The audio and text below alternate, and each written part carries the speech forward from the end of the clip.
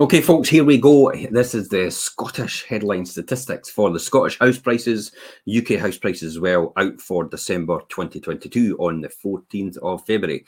Average house price in Scotland is £187,224, which represents an annual price change for property in Scotland at 5.7%. You can see that coming gradually down. The monthly change in the Scottish house price was minus 2.9%. And so let's talk about the economic statement, the what they're actually saying here. The average house prices in Scotland increased by 5.7% in the 12 months to December 2022, increasing slower than average UK house prices of 9.8% and down from 6.2% in the 12 months to November 2022.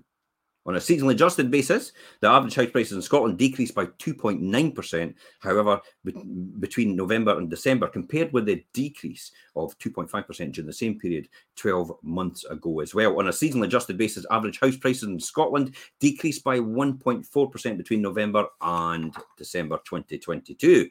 So comparing the volume of the estimate of the volume of October 2021 against 2022, the volume of transactions decreased by 12.5% in Scotland and increased by 77.3% in the UK. In Scotland, detached houses showed the largest annual percentage change out of all the property types, increasing by 8.8% in the 12 months to December to £343,000.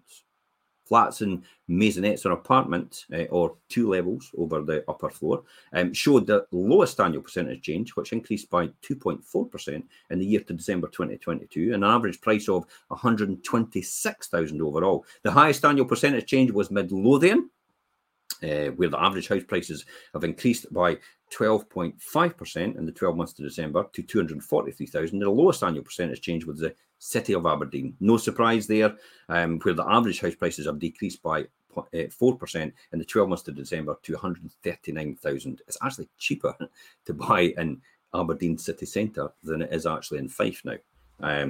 But that's because of the oil industry and the change. Annual change over the past 5 years. Let's look at a graph here. Some of the headlines here, as you can see, on these statistics, the average price and everything I've said there. Now, annual graph here, we can see the annual price change over the years, and we can see it going up where the boom happened in the pandemic, and it came down, and it went right up again, and the boom again, it's coming back down to a stabilization period. But if you look back to 2018, the average prices were only about 2% and consistent up to June 2020. So it's kind of over that anyway. So it's quite surprising that everybody thinks that prices are dropping. It's like, well, they're not dropping as fast as where they were before, and the annual price changes is still a lot more than it was in December 2018. So what do we talk about here? The annual price change by a local authority actually is quite interesting as well. So we've got it here. There's Fife right there.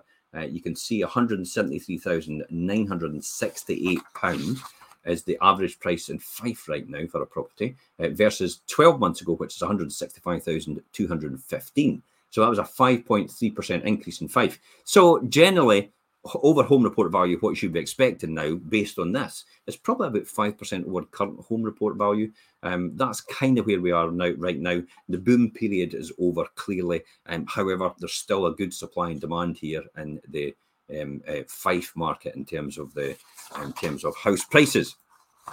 Quickly, let's jump on to the average prices by region. You can see there the deep red ones are the obviously higher price points overall. As it comes down to the mid-market again, Fife right here in the 170 to 189 band, and you can see down the bottom, I think that's Dumfries and Galloway, maybe down there. I'll just have a wee quick look and see what my chart says. Yeah, that's West Dunbartonshire and yeah, that's West Dunbartonshire, and that's actually that price overall. Now, let's just jump on and talk about sales volumes. This is quite important. And sales volumes in here. How's Fife wearing out against what it was last year? 661 properties actually sold the year before, and we've now got 578 properties. It represents round about 80 properties reduction, which represents, or just do a quick calculation, 80 divided by 661, 12%. 12% year-on-year reduction in the number of properties up for available for sale or listing on the market, which again tells us the trend is actually dropping again.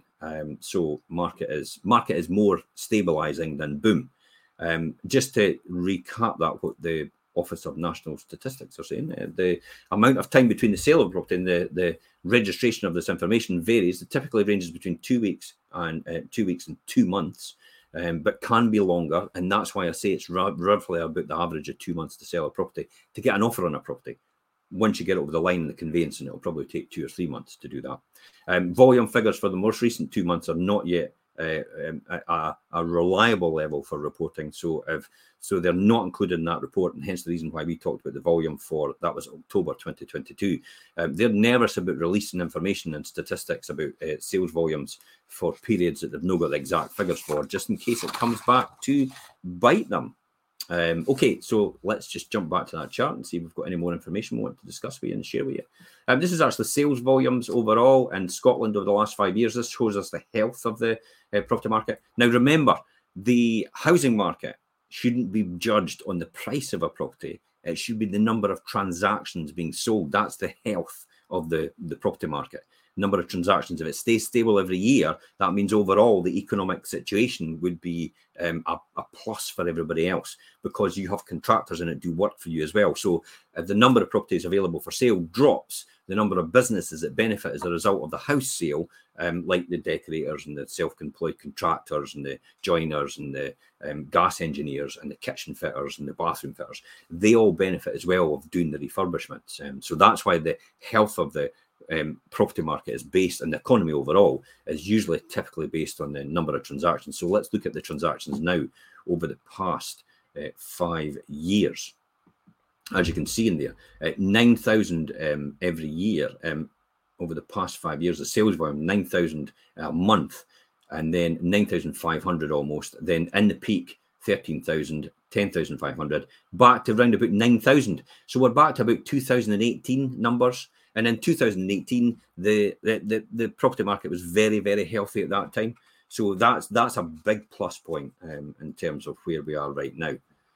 Just a couple of statistics to finish off. New build properties, you can see there, the property status, the transactions involved for new builds. This is telling you what the average price was for a new build compared to what an existing property, in other words, a resale, they call it, built. And so you can see new builds are a lot more expensive. That's because of the build quality and the standards of build standard they have to comply with now, according rather than actually resold. This is why the council, when they're buying back properties they're buying back properties because they can't afford. They say they can't afford to build social housing. I do say that they can't afford not to build social housing because the long-term benefits for our local economy and for the Scottish economy as well is far outweighs the economic cost of doing it right now. But that falls on deaf ears, unfortunately, and they don't see what I see. So they go for existing resale properties because they're a lot easier to buy and put back into their stock, which for me actually competes against first-time buyers.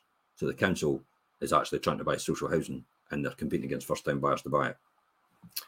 Does that know what private landlords were castigated for? I had to say that.